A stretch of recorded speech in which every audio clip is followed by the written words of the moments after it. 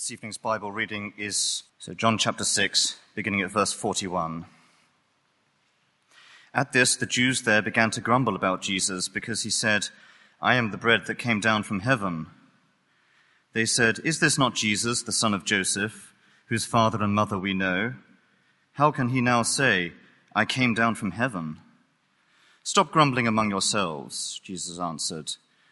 "No one can come to me unless the Father who sent me draws them, and I will raise them up at the last day. It is written in the prophets, 'They will all be taught by God.'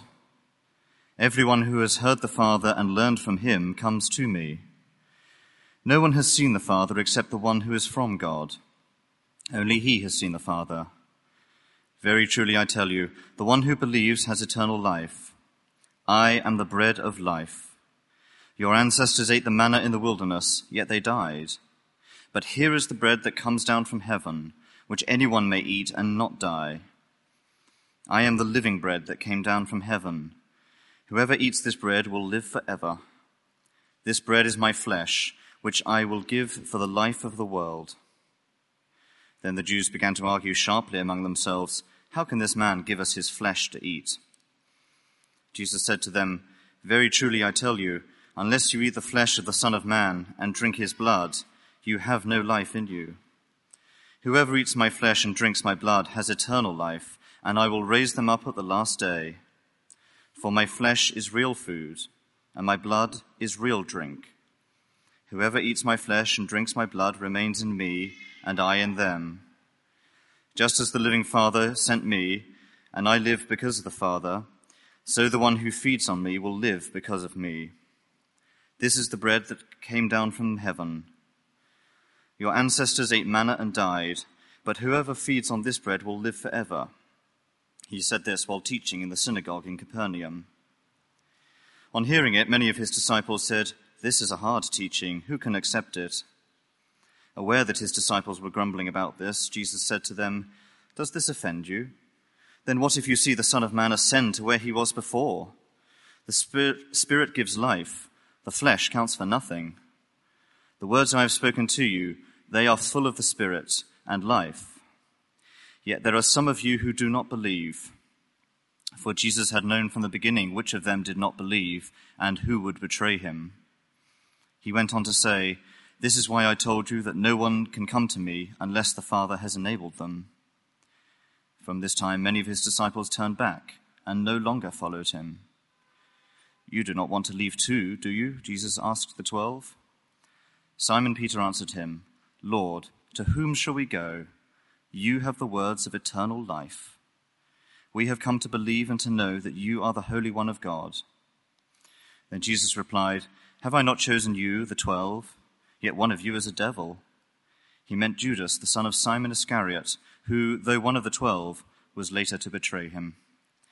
This is God's word. My name's Phil. I'm Associate Minister here. I'm going to pray, and then we'll get into the second half of John 6. Father God, as we look at deep teaching, we need two things from you tonight. We need you to help us to understand, to concentrate when it's hot. We also need you to help us to overcome the pride of our own hearts. We pray that we would not so much be interested in whether this is difficult teaching, but whether it is true. And we pray that you would give us courage to follow truth wherever it leads. Amen. Now, two of the most important opinion formers really in the last 50 years in this country would be Germaine Greer and Peter Tatchell. Germaine Greer for feminism, Peter Tatchell for minority sexual rights is probably the easiest sort of summary of what he's done, but there's been other things too. And for the best part of 40 years, I guess, they have been, in one sense, the moral center. On issues of feminism, you get Germaine Greer. And if she says you're all right, then, okay, you're doing well in women's rights. When it comes to LGBT issues, then Peter Tatchell, he was the go-to guy. They were the people who'd appear on Question Time, and when they made a comment, you know how it is on Question Time, there are some people, they could say, duck, duck, quack, goose, and people went, oh yeah, because they are just, these are the people. And the culture The culture centers around people like that. Until recently, in the last couple of years, both of them, both Germaine Greer and Peter Tatchell, have been no-platformed. And the reason is very simple. Now we say their views are offensive. Morality has shifted, and suddenly these people who were right at the heart of two of the most prominent moral revolutions in the last 100 years in this country find themselves offensive, no-platformed. No one will listen to them anymore. Opinion formers, moral conscience is one moment, and the next, no one will listen to them. Now, Christianity has been the opinion-forming moral center of this country for hundreds and hundreds of years. These days, the truth is it's basically marginalized and ignored. But where Christianity is addressed, it is seen as offensive now. Christianity is no-platformed for its exclusivity, the teaching on sex and relationships, the doctrine of hell. These things are just offensive to our culture. And so what was once seen as the moral center of culture is now, no one's going to come and hang around with you if you're proposing those views.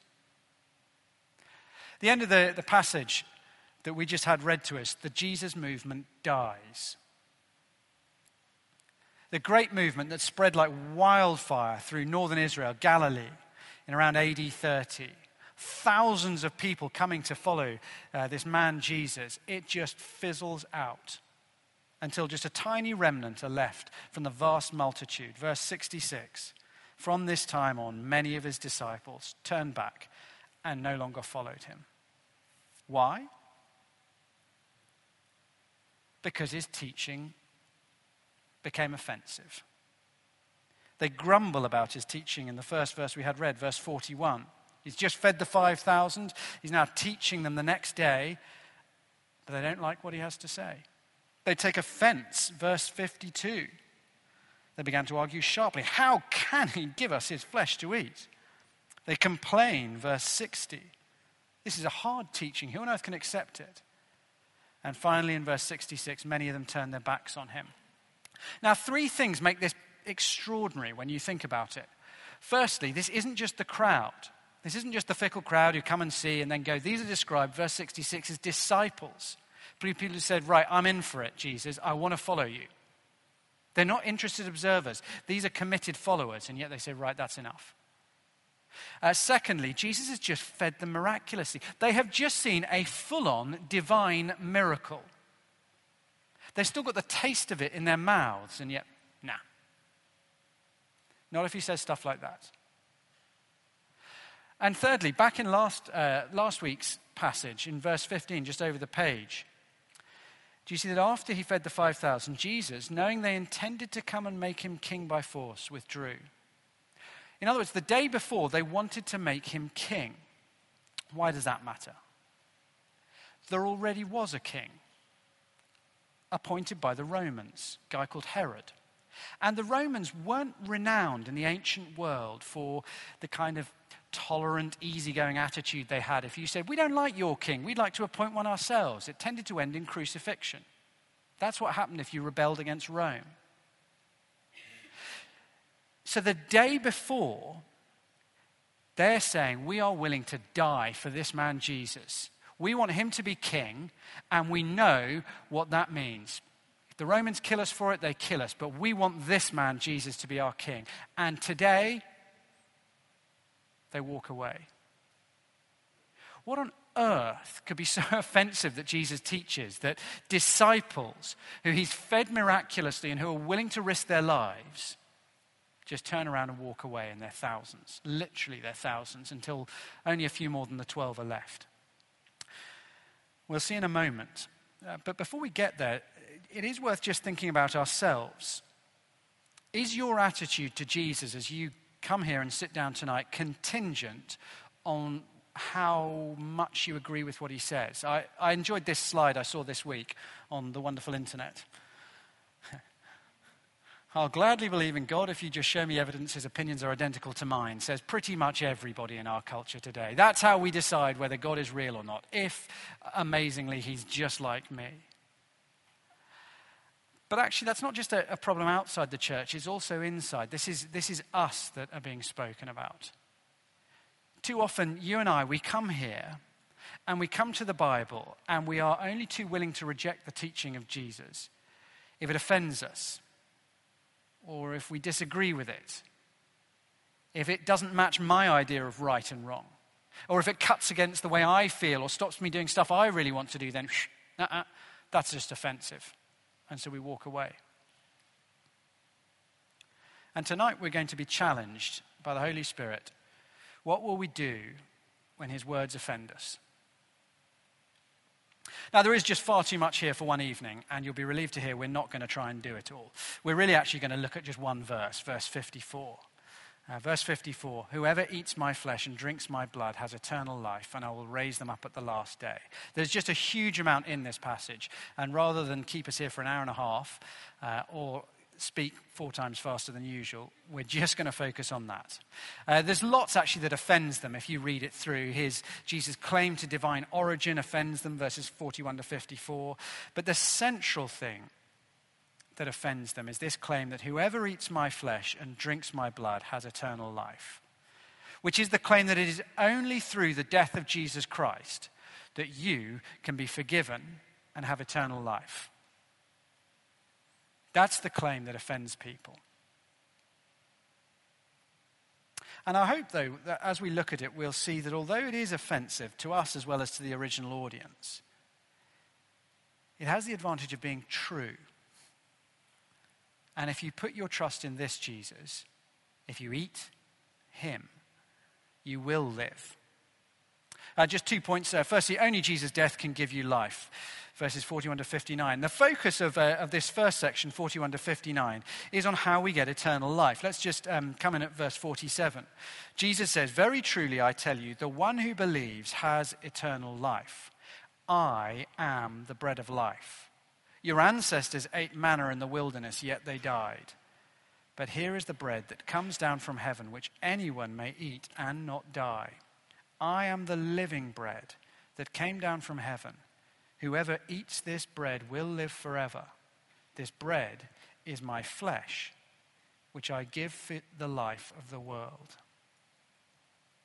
Now, it turns out that the key of this, of having eternal life is, as he says there, that we have this bread which is his flesh, verse 51, or as 54 puts it, whoever eats my flesh and drinks my blood has eternal life, and I will raise them up. Now, what on earth does that mean? To eat his flesh.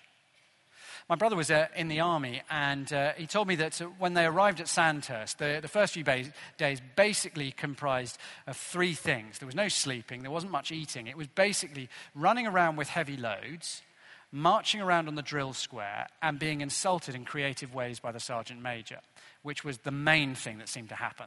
Just shouting at you to provoke a response. And there was a guy from, as we would call it, the colonies in his platoon. And the sergeant major decided it was his turn and just unloaded on this guy to see if he could get a rise out of him. And at one particular point, he said there was this memorable moment when everybody just lost it.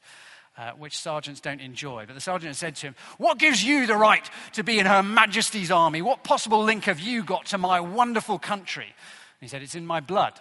What do you mean by that? Well, literally, my great-grandfather ate the British High Commissioner. And so, just everybody lost it. Jesus is not talking about cannibalism here, okay? It's just, that's not what's going on. It is not at all about cannibalism. People have misunderstood Christianity right from the early days. You can read, I had to study Latin in school, lucky me. And Pliny, the Roman governor in Bithynia, he writes in letters about those despicable Christians who are into incest and cannibalism. Because you love your brothers and sisters and you eat the flesh of Christ. It's always been misunderstood that way, but that was never what it was about. It was always just a picture, a metaphor. Jesus spoke in pictures to help us understand. And what I want to do is to dig into these 2 particular keywords, flesh and eat, to help us see what's going on in this metaphor. What is he trying to tell us? And what we'll see is he's telling us about what it means to trust in his death for our life.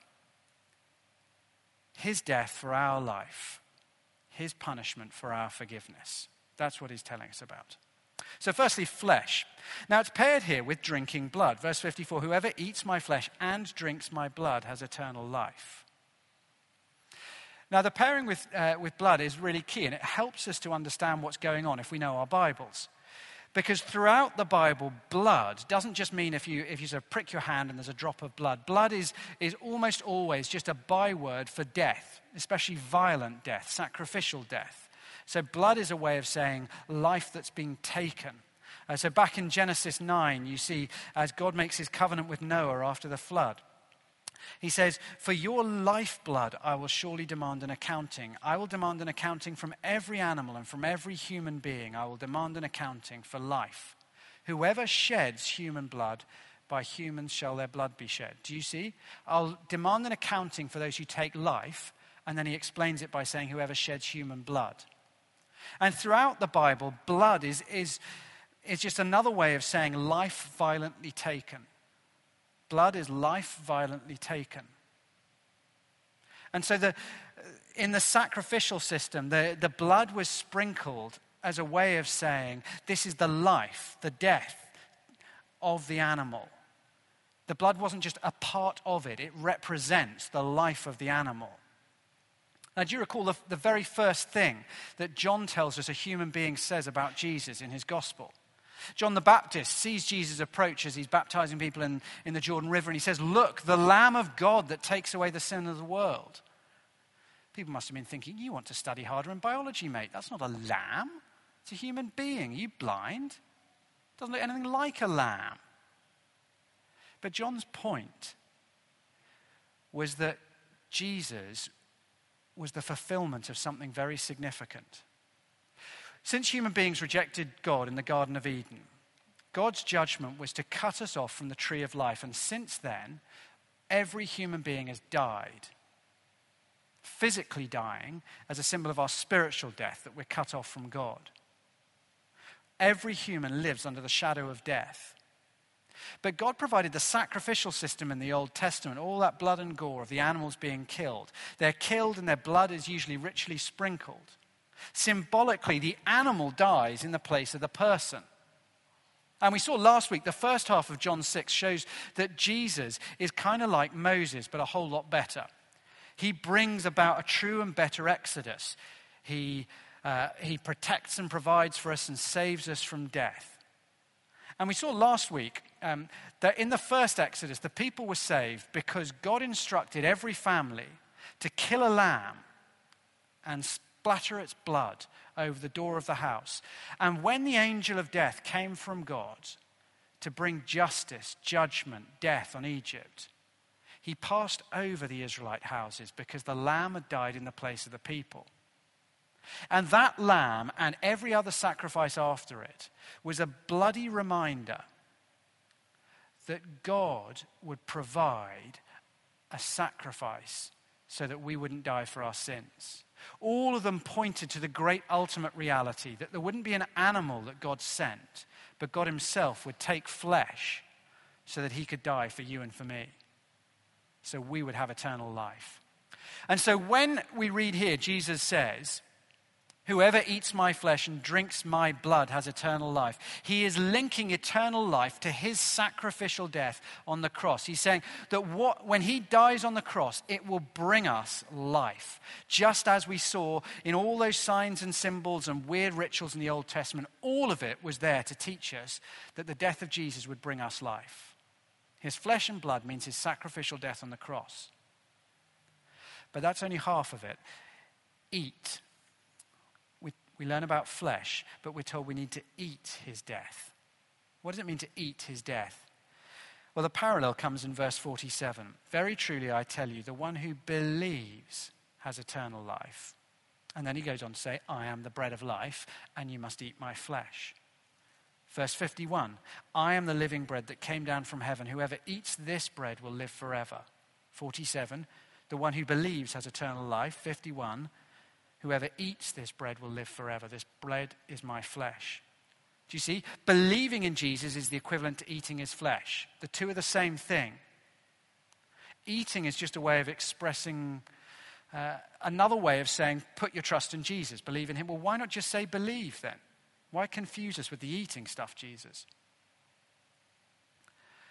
Well, it tells us something that just saying believe wouldn't tell us. Eating is about nourishment. When you eat, it nourishes you. It keeps you alive. Eating expresses dependence. And eating also is internalizing, wholly taking something in. Eating also hints at what it costs for Jesus. He doesn't just contribute to our salvation. Our eternal life, your eternal life, costs Jesus everything. He is consumed. Our life was his death. Our forgiveness was his condemnation. Our wholeness was his disintegration. Our welcome was his banishment.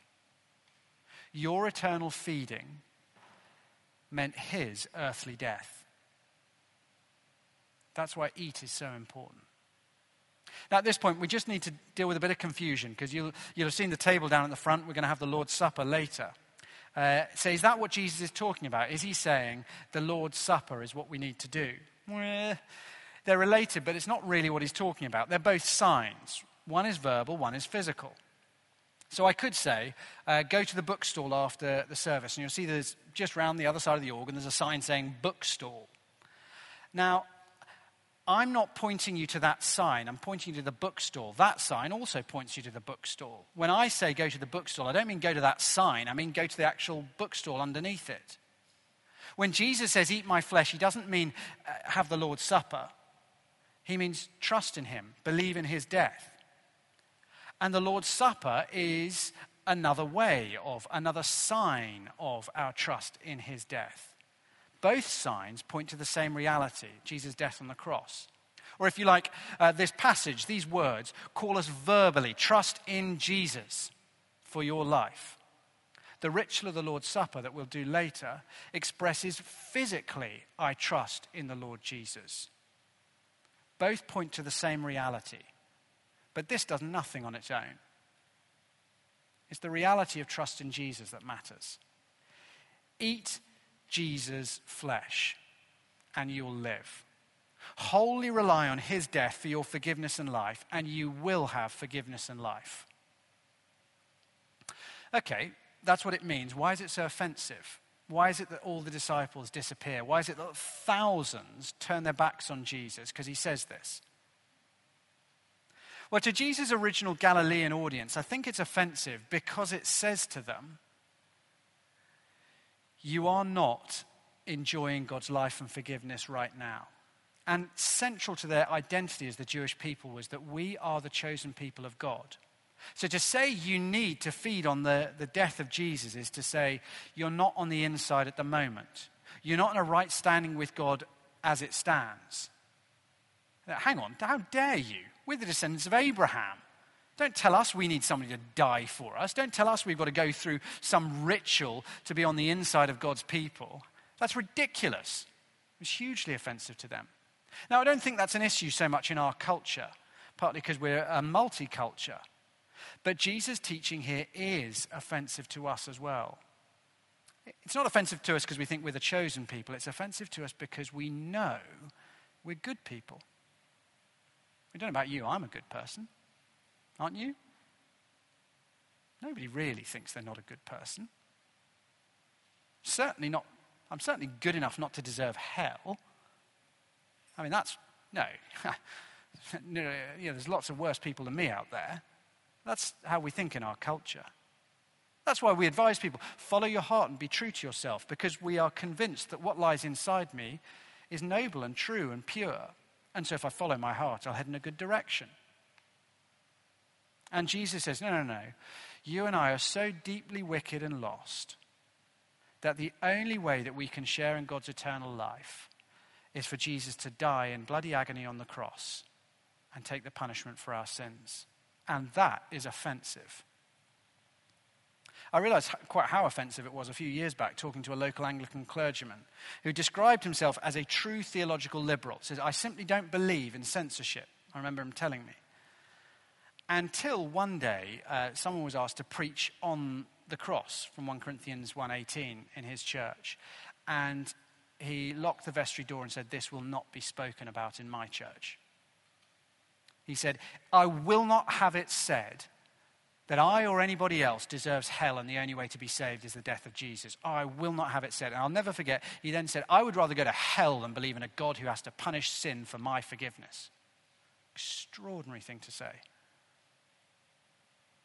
The gospel is offensive. It says, you can only have eternal life with God if you let go of the notion that you're a good person. But we all think we're good. I often find myself talking to people when they find out what I do. You get into conversations and people talk a bit about themselves and their deepest sort of ideas, because I'm a clergyman. And I often ask people, would you say you're a good person? And the response is almost always the same. I'm not perfect, but I'm basically a good person. I try to do what's right.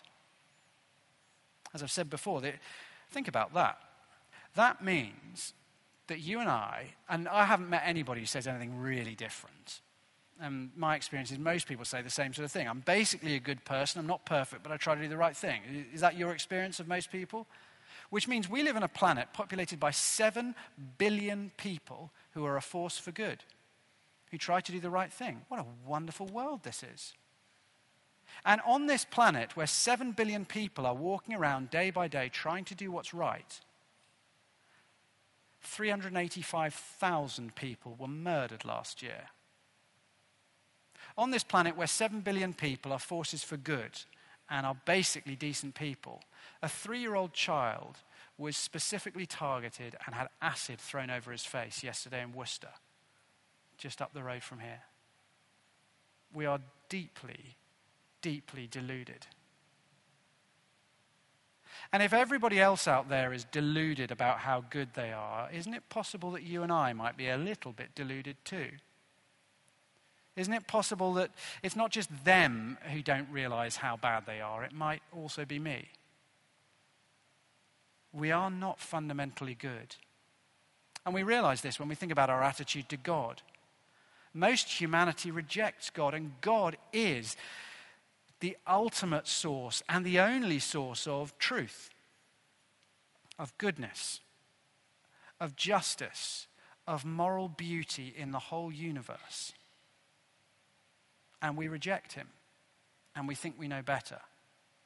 And we are proud and self-obsessed and angry and lustful and petty and foolish. We find God's offer of eternal life offensive because we think we deserve it. And because we don't want to give up our deluded notions of our own moral worth. And Jesus says, I offer you eternal life. But the only way to have it is through my death.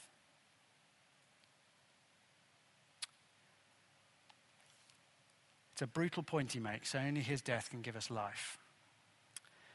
And verse 60, the response on hearing it, many disciples said, this is a hard teaching, who can accept it?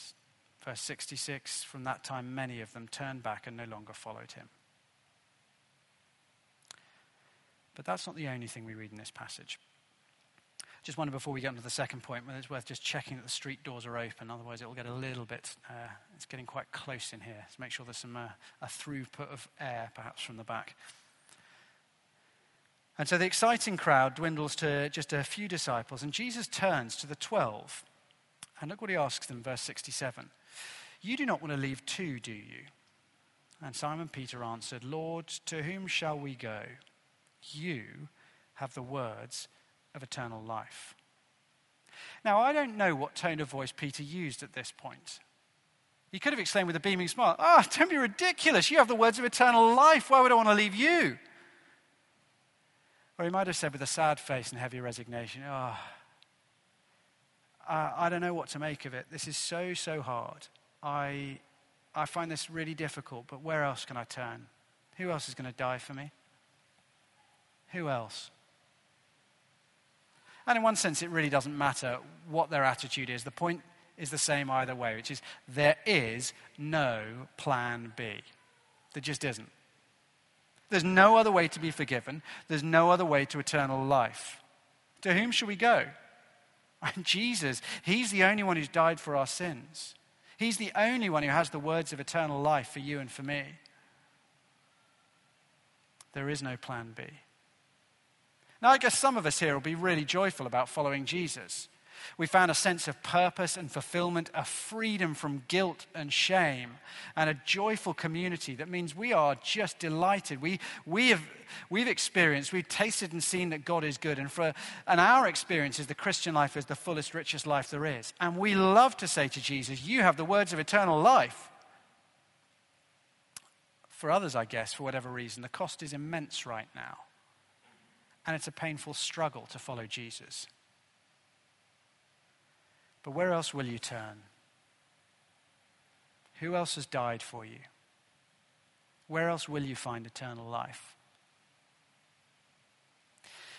Now, I guess for some of us, it won't actually be the cost of recognizing I'm a sinner that's the greatest cost, so much as the sacrifices I have to make to obey Jesus in personal life. Sacrifices in how I behave with my relationships, what I do sexually. Sacrifices in my standard of living compared with my peers because I want to give to the gospel and to help the poor. Sacrifices in my popularity. Sacrifices because I have to stand up for the truth now, and I have to stand up for those who are oppressed. Sacrifices because I'm willing to be known as a Christian. It may be very, very costly, but to whom else shall I go? He has the words of eternal life. Trusting, eating Jesus is the only way to have eternal life. That's the offense of the message.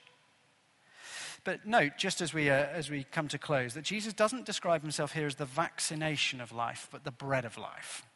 It's not because they didn't have vaccinations back then. It's because of a very important difference. A vaccination is a one-off shot, basically. The doctors are, basically, broadly. It's a one-off shot and then you're okay. I remember we had a missionary come and stay with us when I was a 6-year-old, and then it turned out they had tuberculosis, which isn't ideal. So we had to get straight off to the hospital the next day, and we had a quick, and as I remember, extraordinarily painful jab. I may just have been a worse, I still remember how painful it was. Anyway, fine, no need for anything else. I'm safe from tuberculosis for life. Huzzah.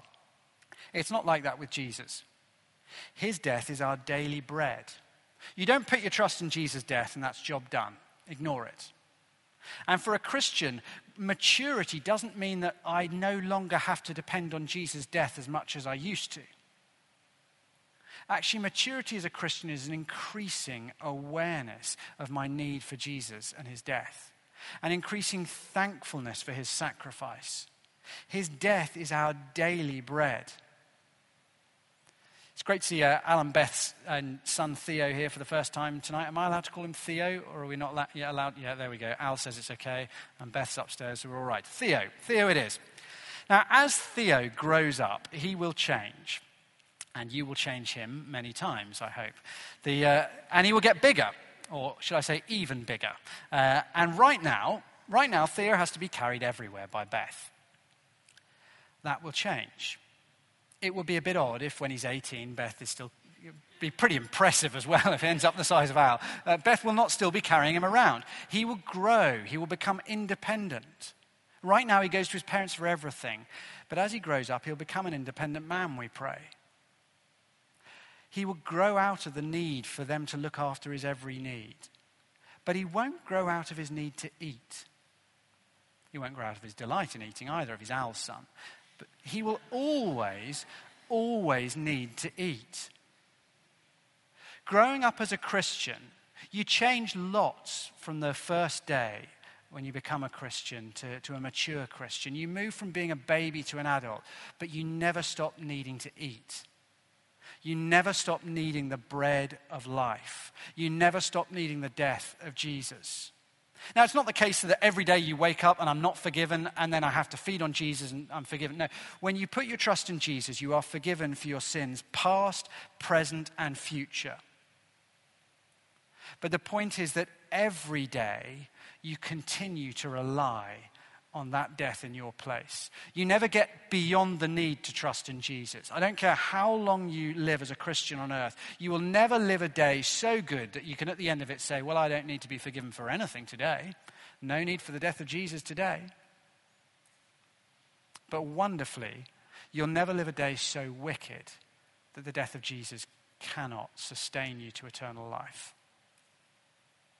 So feed each day on the living bread. Enjoy the privilege every day that you can bring your guilt and your shame and your failure to him and instead feed on his life. I had a coffee with my sister last week, which was nice. Hadn't seen her for a while. And she'd just been to hear a guest speaker at her church who'd come over from India. And she said it was really, really striking. He'd grown up in rural India and in a strict Hindu village. And they were ruled by, there are lots of different gods over there, as you may know from Hinduism. And this particular village was ruled by the tree gods. And they had to sacrifice blood to the tree gods for everything. If the monsoon rains were late, they had to sacrifice blood to the tree gods. If the crops were going to grow, they had to sacrifice blood to the tree gods. If you wanted a family, you sacrificed blood to the tree gods. If you wanted protection from the evil spirits, you sacrificed blood to the tree gods.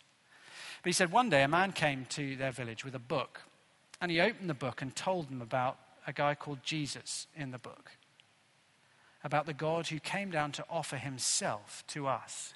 Wonderfully, the man said, I turned from being a tree worshipper to a true worshipper, which is rather lovely. But what was even more lovely is, he said, the thing that struck him, that changed his heart, that meant he would follow Jesus, whatever Jesus taught, was he said, the tree gods were always demanding blood from us, but here was a God who poured out his blood for me. In a moment, we'll read those famous words of Jesus as we share the Lord's Supper. Take, eat, this is my body, broken for you. Let's pray.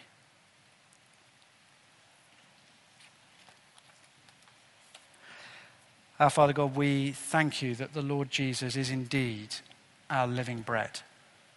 Thank you that his death is our life. Help us, we pray, to trust in him, to feed on him, and to know that his death is everything we'll need if we are to live forever. Amen.